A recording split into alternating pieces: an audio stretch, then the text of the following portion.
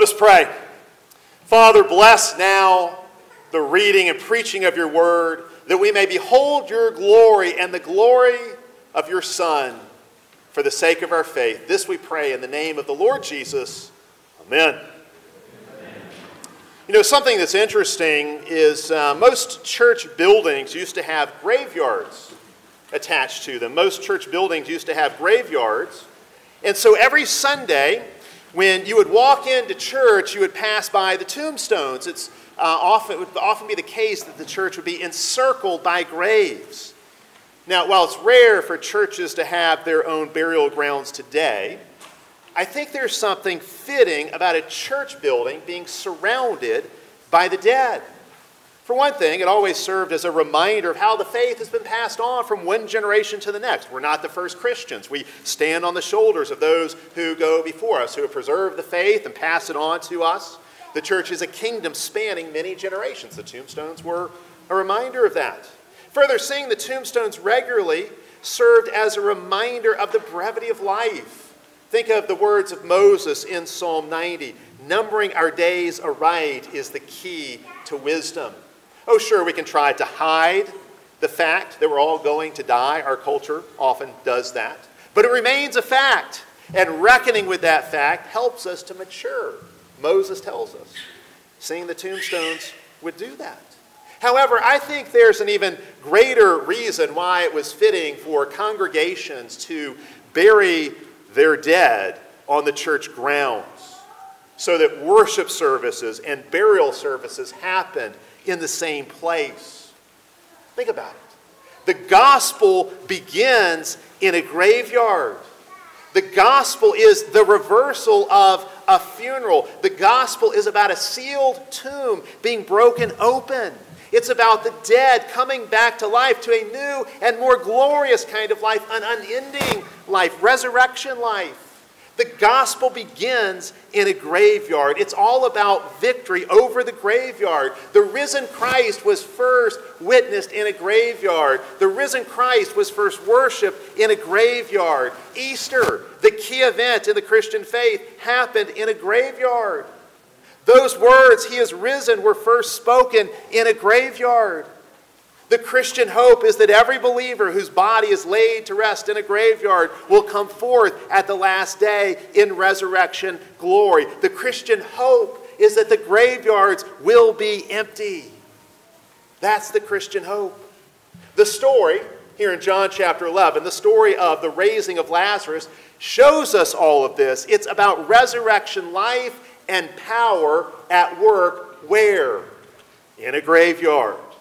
Now, technically, this is not Lazarus' resurrection. It's a miraculous resuscitation, you could say. Lazarus would die again. He would be buried again. And now, along with the rest of God's people, he awaits the final resurrection at the last day.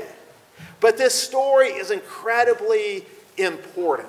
It's so important to our understanding of the gospel, of the resurrection, of Easter. All of this, everything that happens here, is a preview of what is to come with Jesus. It's Easter before Easter. Just a few days later, just a few chapters later in John's Gospel, Jesus will undergo his own death and resurrection. This story of Lazarus' resurrection, if you will, is a preview of coming attractions. This is a trailer pointing us to the main event. You may know that John's Gospel is divided up into two books, so to speak. There is what is called the book of signs and the book of glory.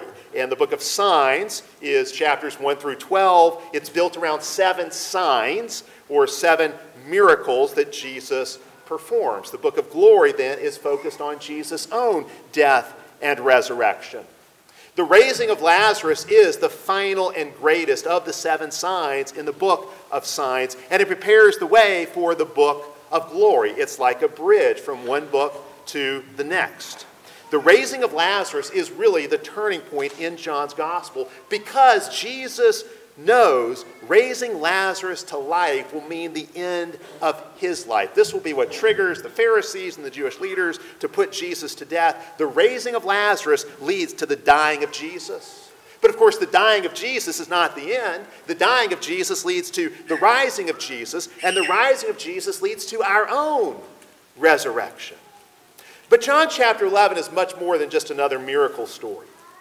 It's a narrative that is actually full of all kinds of twists and turns and mysteries and puzzles, all of which taken together give us clues that we can use to piece together an understanding not only of what Jesus will do in the future at the last day, but also what Jesus is doing in our lives this very day.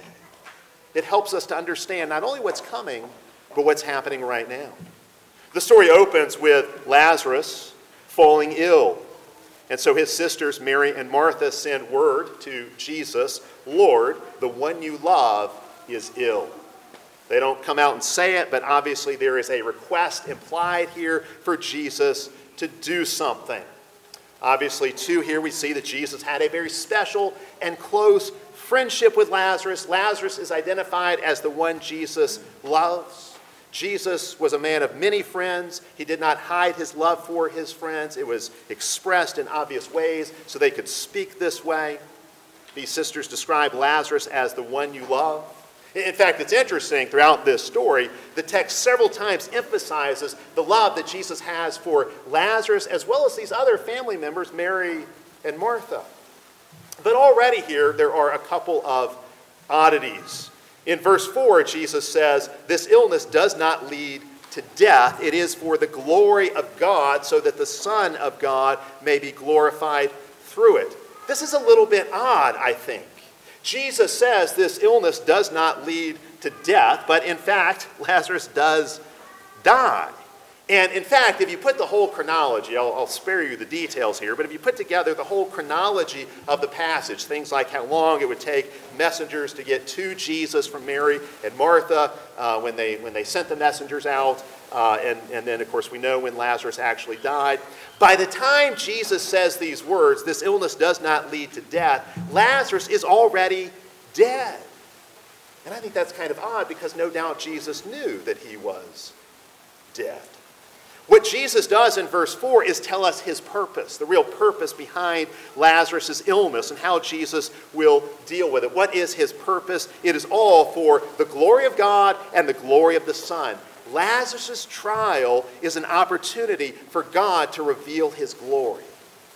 How that's going to happen is, of course, not clear yet, but we need to keep going. There's something else strange in verse 6. Jesus hears that Lazarus is sick. And what does he do? Jesus hears Lazarus is sick, and so he stays in the place where he was 2 more days. I hate to say it, but Jesus would not have been a very good first responder. Can you imagine dialing 911 and they say, "Oh, yes, somebody will be right over in a couple of days. We'll send somebody to help you, but it's going to be 2 days from now." You wouldn't be very satisfied with that. Why does Jesus wait, especially since we've already seen highlighted Jesus' love for Lazarus? Why does he wait? Why is there no sense of urgency? Why would Jesus delay helping a loved one? If Jesus loves Lazarus and Mary and Martha, if he loves this family so much, and that's obvious again because his love for each of them is singled out by name there in verse 5, why leave them hanging? Why make them wait? Well, remember what we just saw. This is all for God's glory and Jesus' glory. Somehow there will be more glory if he waits. See, again, this is not really a story about sickness and death. It's a story about glory. And I think there's a lesson here for us if you want to have a clue to how God works in your life. Maybe sometimes you cry out to God with an urgent prayer request. You know, you're dialing 911, the spiritual hotline, in your prayers to God. You're bringing urgent prayer requests before God, and God doesn't seem to act. God delays. Well, this shows us maybe God has other plans. Maybe God has greater plans, plans that will bring greater glory to himself. A lot of times when we think we need God to act now, he delays. And it might seem when God is delaying that he doesn't really love us, that there's no compassion or care for us on God's part, but God does love us. And indeed, the reason he delays is for our good.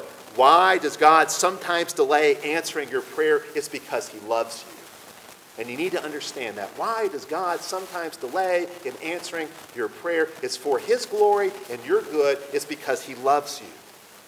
What we need to remember is that while we have emergencies, Jesus does not. Jesus never has an emergency. I think Jesus here is kind of like Gandalf in Lord of the Rings. Remember when Gandalf says in Lord of the Rings, a wizard is never late, nor is he early. He arrives precisely when he means to. And so it is with Jesus. The Messiah is never late, nor is he early. Jesus arrives precisely when he means to. And that's what's going to happen here. Jesus' delay may be puzzling to Mary and Martha, but it is purposeful. But you know, there are actually a few more twists along the way to Lazarus' home. It's as if Jesus keeps zigzagging. It's very interesting. We might wonder, why does Jesus delay? Why does Jesus wait these 2 days? We might ask a question like this. Why did God leave Joseph to be falsely accused in the book of Genesis, to be thrown into prison and then forgotten? Why did God leave Joseph to go through all of that? Why did God allow Job to have everything taken from him? Loss of wife, kids, health, possessions. Why did God let Paul get arrested and thrown into a Roman jail cell and then later shipwrecked? Or why did he let Paul have so many health problems? None of these things make sense on the surface. And yet, in the grand scheme of things, all of these losses led to even greater gains. And so it will be with Lazarus. Allowing him to die and rot in the grave for 4 days actually promotes God's plan. It reveals God's glory. It leads to conversions. It deepens the faith of believers. When we Christians say, all things happen for good, God works together all things for our good, that's not just a cliche. That is the bedrock of our faith. See, we learn here, God's not a cosmic bellhop who takes orders from us, who's at our beck and call, who's uninterested in our well-being. Rather, when God delays, when God seems to be taking his time, it's because his plan for us is ultimately better than any plan we could devise for ourselves. It's a big twist in the plot here that Jesus would delay for 2 days. But there are other twists in the plot, other twists and turns in this story. Again, it seems like Jesus keeps zigzagging. Finally, in verse 7, after a couple days have passed, Jesus says, let us go to Judea. That's where Lazarus is, Judea, in the region of Bethany of Judea. But there's a problem with that too. There's a problem if Jesus stays. It seems like he's leaving Lazarus, basically leaving Martha and Lazarus hanging when he could help Lazarus. But if he goes to Bethany in Judea, there's a problem with that as well, because Jesus was just in that region. And what happened when Jesus was there? The Jews tried to kill him. People are probably wondering, the disciples are probably, people are probably wondering why Jesus hasn't healed Lazarus at a distance, since he has shown he could do that in other cases. Lazarus is dying, and if Jesus goes to Bethany, Jesus could end up dead too. And the disciples are thinking, it's bad enough that Lazarus has died. We don't want Jesus to die too. Again, last time Jesus was in this region, the Jews had picked up rocks to stone him.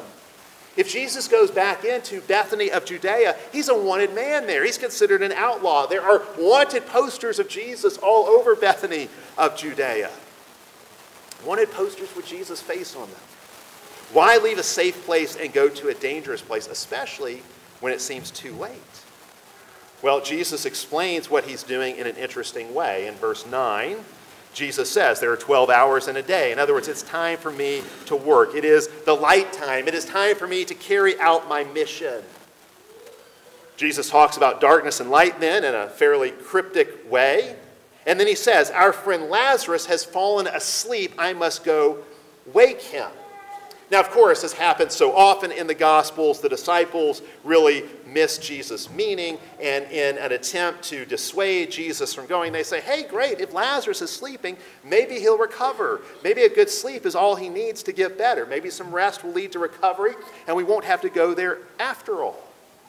But of course, sleep is Jesus' metaphor for death here. And so he spells that out for them in verse 14. So understand the situation here. Understand where we are in the story. Mary and Martha wanted Jesus to come to Bethany to heal Lazarus. And he waited till it was too late. Now he's going to go to Bethany in Judea, but the disciples don't want him to go because it's dangerous. Mary and Martha wanted him to go, and he waited. Now he's going, and the disciples don't want him to go. So there's kind of this tug of war with Jesus in the center. These different things are going on. And then there's another one of those oddities in the story. Jesus says, I am glad I was not there so you may believe. Jesus has just said Lazarus is dead, and he's not sad Lazarus is dead. He's glad Lazarus is dead. And he says this is so they might believe. Which this had to be very mysterious to the disciples that Jesus would speak this way. But Jesus can see what they cannot. He knows how this story will go. Again, it's a story about God's glory, but now we see it's also about their faith. It's about God's glory. It's also about their faith. In other words, Jesus has delayed, and now that he is going, he's going not only for God's glory, he's going for their good, for the sake of their faith. The way Jesus deals with Lazarus is certainly not what Mary and Martha were hoping for at first. It's not what the disciples want now either. But Jesus has his own purposes. This is going to bring greater glory to God and greater growth to their faith. And so again, think about this. I think there's a lesson here. There's a clue here that helps us understand how God works in our lives. When God doesn't answer your prayer request right away, again, it's not because he doesn't care. It's because God has something bigger and better in view. His glory and your good. His glory being displayed and also your faith being strengthened. That's been added to the picture now. And then get this, and I love this little twist in the story, this little tidbit. Again, the disciples are very reluctant to go to Judea with Jesus because it is dangerous. And Thomas the twin speaks up. And Thomas the twin says, let us also go that we may die with him. Jesus is going, let us also go with him. Even if it means dying, we should go with Jesus. This is the Thomas more commonly known as Doubting Thomas, because of his response to resurrection reports later in John's gospel. That's how he's known as Doubting Thomas, but I'm not sure that's really fair because here he is Courageous Thomas. Thomas wants to keep following Jesus right into the teeth of danger. He is bold, he is ready to die for Jesus and with Jesus, and it's very interesting, he's identified as Thomas the twin. That may mean that he had a twin brother, but actually, many in the early church believed that Thomas was called the twin because he so closely resembled Jesus physically. He looked a lot like Jesus, so much so that he could have passed for a twin of Jesus. So think about this, if that's the case. In Judea, they're trying to kill Jesus. If they go to Judea, there's always that possibility they might mistake Thomas for Jesus. He would be easily mistaken for Jesus. He might end up getting killed instead. If they go to Judea, all of the disciples along with Jesus are at risk, but Thomas most especially among the disciples. And he's the most ready to go. He's Thomas the brave, Thomas the bold, Thomas the courageous. Well, Jesus insists that they go, and Thomas had said we all ought to go with him, so they do. Understand here, this means Jesus is willing to die so that Lazarus might live. The disciples make the journey to Judea, to Bethany. And by this point, verse 17 tells us Lazarus has been dead for 4 days. And a funeral is going on. Funerals back then could last for several days. So Mary and Martha are grieving. Friends have come to grieve with them. And I'll tell you, that's another thing that I think is very helpful here in this story. Whenever a loved one is lost, it's good and necessary to grieve. There's lots of grieving in this passage. It's good and necessary to grieve when a loved one is lost. And it is good to do so. It is good to grieve in the company of friends and family. To have your natural family as well as your church family with you to support you through times of grief. And that's what you see going on here. These are good people. That's what they're doing. Good, faithful people. They're grieving, and they're doing so in community. The modern tendency we have to sanitize funerals of all grief, to turn funerals into celebrations of life, I think is actually very unhealthy, that kind of suppression of grief that often happens. Obviously, we don't grieve the way pagans do. We don't grieve death the way pagans do, but we do grieve. We grieve death because death is the curse. Death is the enemy. Death is not the way it's supposed to be. Death tears apart loved ones. It tears apart body and soul. It tears apart things that belong together. Now in the story, Martha, and this is not surprising given what we know of Martha from elsewhere, Martha can't stay put. And so when she hears Jesus is on the way, she goes out to greet Jesus. And she says to Jesus, "Lord, if only you had been here, my brother would not have died." If only. Those are some of the saddest words you can speak. If only, if only, if only. Martha is expressing her disappointment in Jesus. She's disappointed, and she expresses that. Now, she also expresses confidence that whatever Jesus asks God for, he will give. But that confidence that Jesus can have anything he asks God for is actually what intensifies her disappointment, because basically she's saying to Jesus, I know you could have done something and you didn't. You could have stopped my brother from dying and you didn't. Verse 23, Jesus responds, your brother will rise again. Now, Martha's a good theologian. She knows her Old Testament. She knows there will be a general resurrection of all people at the end of history. And so she states that. She says, I know he will rise again in the resurrection at the last day. That's what Scripture teaches, a general resurrection of all people at the last day. Jesus responds, I am the resurrection and the life. Whoever believes in me, though he die, yet shall live. I am the resurrection and the life. In other words, Jesus is saying, this is what I came for. This is really the punchline of the whole passage. Jesus is saying, I came for this reason, to be the resurrection and the life, to bring resurrection life into the world, to bring eternal life into the world. He's saying, I came to redeem and renew and restore and recreate. I came to heal and to make whole. I came to drive sin and death and suffering out of God's good creation. I am the resurrection and the life. I came to fill the whole creation with light and life and love and glory. I came to raise the dead. I am the resurrection and the life. See, resurrection is not just a future event. It is that, but it's not just a future event.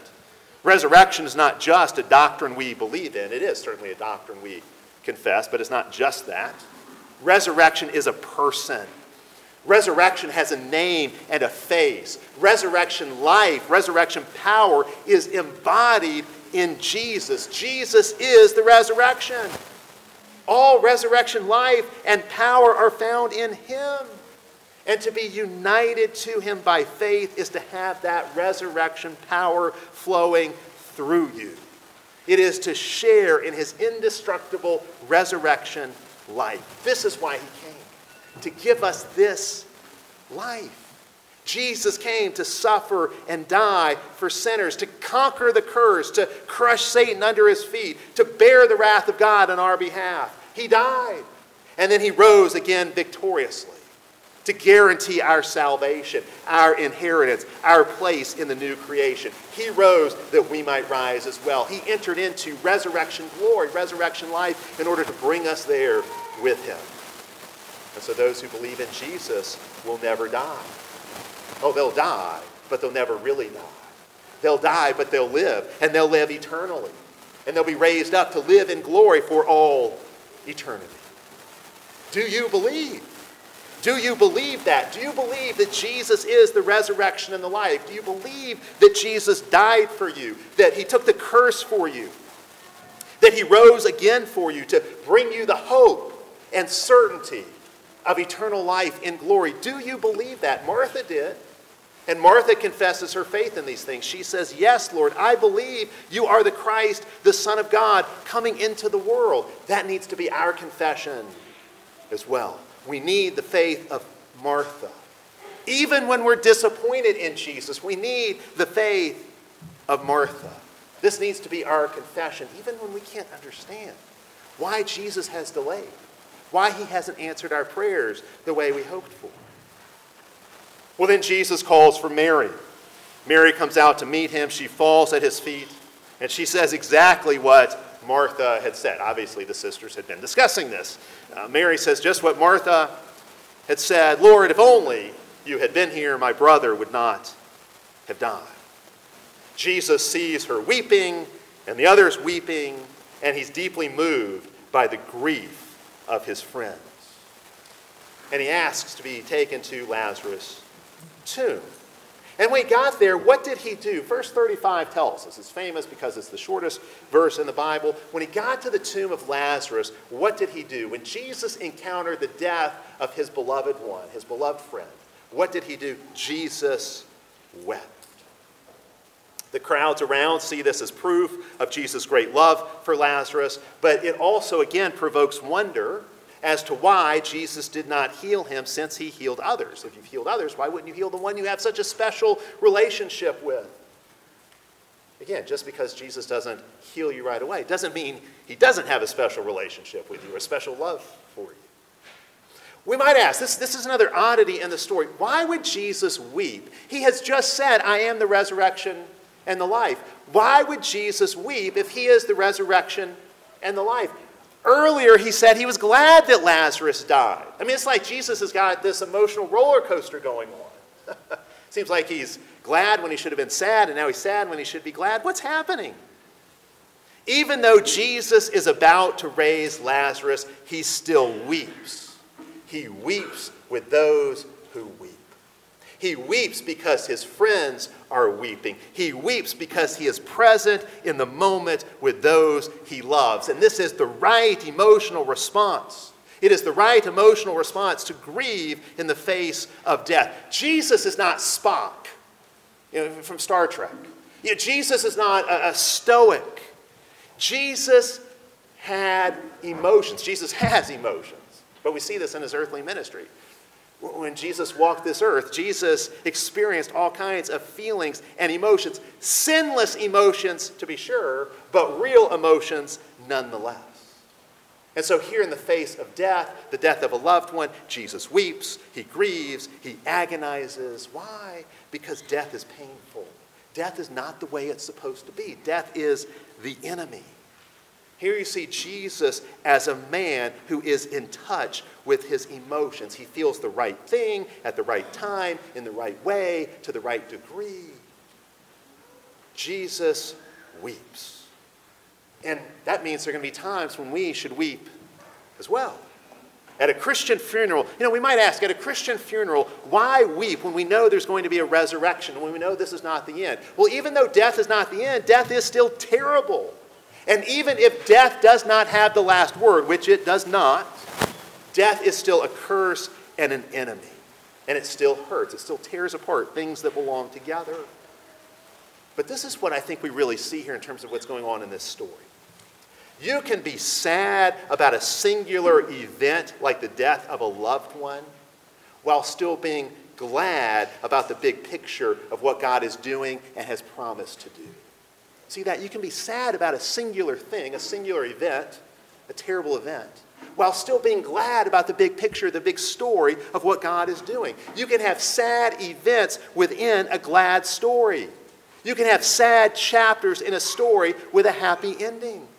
We don't deny the sadness because we know truly evil and painful things happen in God's world. They really are evil. They really are painful. We really can be sad about them, but we do not stay sad because we know Jesus is the resurrection and the life. And as Tolkien said, he will make all the sad things come untrue. Or as Lewis put it, he will turn every agony into a glory. He will make death work backwards. If you're in a sad place in life, do you know what that means? If you're in a sad place in life and experiencing disappointment with Jesus, if you're in a sad place in life, you know what that means? It just means Jesus isn't done. It means your story's not over. Because Jesus will turn that sadness to gladness, and ultimately the gladness will envelop the sadness and swallow up the sadness. Sad things really are sad, but the glad things are greater, and the glad things will overcome the sad things in the end. That's what this story shows us. But there's another emotion in the mix here. Verses 33 and 38 describe Jesus as, some translations say groaning. The word could also be translated as indignant, or actually it could be translated as angry. Death makes Jesus angry. And that's a good thing. If death is an enemy, which it is, you want Jesus to be angry at your enemy, the ultimate enemy of death. Jesus is angry in the face of death. Not just sad, but angry, and angry enough to do something about it. It's a righteous anger. So Jesus commands, take away the stone. Now, what are they thinking at this moment? Take away the stone? Again, Jesus, are you crazy? They're probably thinking, kind of best case scenario, best interpretation they could put on this. They're probably thinking, oh, Jesus wants to see Lazarus one last time. You know, kind of like an open casket kind of thing. Jesus didn't get here in time to say goodbye for whatever reason. He wants to be able to see the face of his friend one last time. Unfortunately, a few days have passed. You know, it's too late because now you've got a decaying, decomposing corpse in that tomb, and so there's going to be a smell. And so Martha, ever the practical one, points this out. But Jesus says, did I not tell you, if you believe, you will see the glory of God. Know what the glory of God is going to be here, how the glory of God is manifest. If you believe, you will see the glory of God. They roll the stone away. And certainly this is prophetic of what will happen with Jesus on the third day after his death. They roll the stone away. Jesus prays to the Father in verse 42. He prays for their faith, the faith of those gathered around, that they would see the real meaning of what he's about to do and would believe. And then he cries out, Lazarus, come forth. Lazarus, come forth. I think it was Charles Spurgeon who said it was a good thing, it was good and necessary for Jesus to call Lazarus by name, because if Jesus had just issued a general call, come forth, every tomb in the world would have emptied at that moment. So he had to say, Lazarus, I'm just talking to one of you dead people, just Lazarus. You're the only one I want to come forth at this time. And what happens? His voice raises the dead. This is the glory of God. This is Jesus. He is the resurrection and the life. His voice raises the dead. He's already talked about this back in John 5, how his voice will bring the dead out of their graves. Here it happens. Lazarus comes forth, but note, he's still in his grave clothes. And so Jesus commands the others to go unbind him. And again, what a great picture this is. Jesus does what only Jesus can do. He raises the dead, but then he calls on the other disciples to help where they can. And so they do. They go unbind Lazarus from his grave clothes. Sometimes, even after we enter into new life in Christ, we still struggle to get free of the old grave clothes. The old sinful habits die hard. The same old fears sometimes plague us. And so we need the help of the people of God to get the grave clothes off us. We've been given new life in Christ, but we still got to get the grave clothes off. And the people of God can help with that. But note, a little bit later in John's Gospel has the most to say about Jesus' grave clothes. But one thing that's really clear, when Jesus comes forth from his tomb, towards the end of John's Gospel, he leaves his grave clothes behind. It's not like this. He's not going to need them anymore. He's not going to need anybody to come unbind him. He's broken free of death himself because he is the resurrection and the life. Now, what is the outcome of this story? Well, in the next few verses of John's Gospel, he tells us many of the Jews believed because of this miracle, this sign, raising Lazarus from the dead. Others acted as spies and went and told the Pharisees. And the Pharisees and the Jewish leaders decided this is the last straw. We cannot let this go on any further. And so they concoct a plot, and they set in motion a plan to get Jesus crucified. Now, why you would think you could get away with crucifying a man who's just raised the dead, I don't know. Why you would think it would be worthwhile to crucify a man who is the resurrection and the life, I don't know, but that's what they do. And of course, that does indeed lead to Jesus' death. Jesus will die so Lazarus can live, but in dying, Jesus will defeat death and rise again. Well, what does all of this mean? What does the raising of Lazarus mean? Faithful Jews like Martha were expecting a resurrection of all people at the last day, at the end of history. But no one was expecting the resurrection of one man in the middle of history. That's what Jesus is about to do. One man entering into resurrection life, not at the end of history, but in the middle of history. He's going to die and then rise again in the middle of history. And so what he does here with Lazarus is a sign of that. Bringing Lazarus back from the dead is a sign that this is the turning point in history. It is the future breaking into the present. It's the glory of the last day breaking into the present day. See, Jesus' resurrection has now happened. Jesus has been raised from the dead, and that means resurrection life and power have already been unleashed in the world. Resurrection life and power are already at work in us. What Jesus does for Lazarus here in this chapter is a story, it is a sign of what Jesus will do for all of us in the end. What Jesus does in this story for Lazarus is a sign of what he will do for all of us. Think about all of the movements that take place in this story. In this story, those who believe in Jesus move from sad to glad. For Lazarus, there's the movement from death to life. For many in the crowd, there's a movement from unbelief to faith. There's a movement from darkness to light and to love and to basking in God's glory.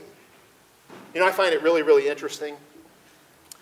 Think about all the miracles of Jesus. Jesus canceled every funeral he ever attended. Jesus canceled every funeral he ever attended during his earthly ministry. And he's going to cancel your funeral too.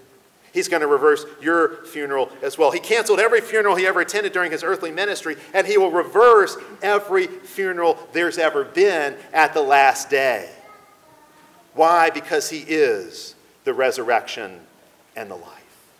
As the resurrection and the life, Jesus has entered into combat with death, and he has won.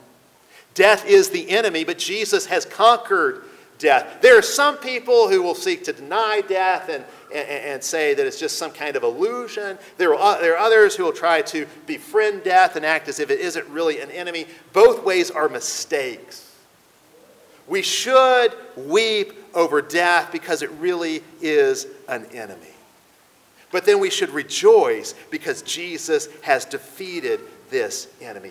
Joy swallows up grief. Gladness swallows up sadness. Life swallows up death.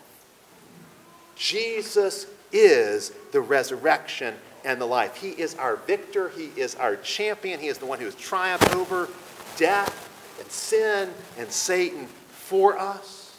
Through his own death and resurrection, he has become the source of unending resurrection life for all who are united to him by faith. He is the one who breaks the tyranny of death.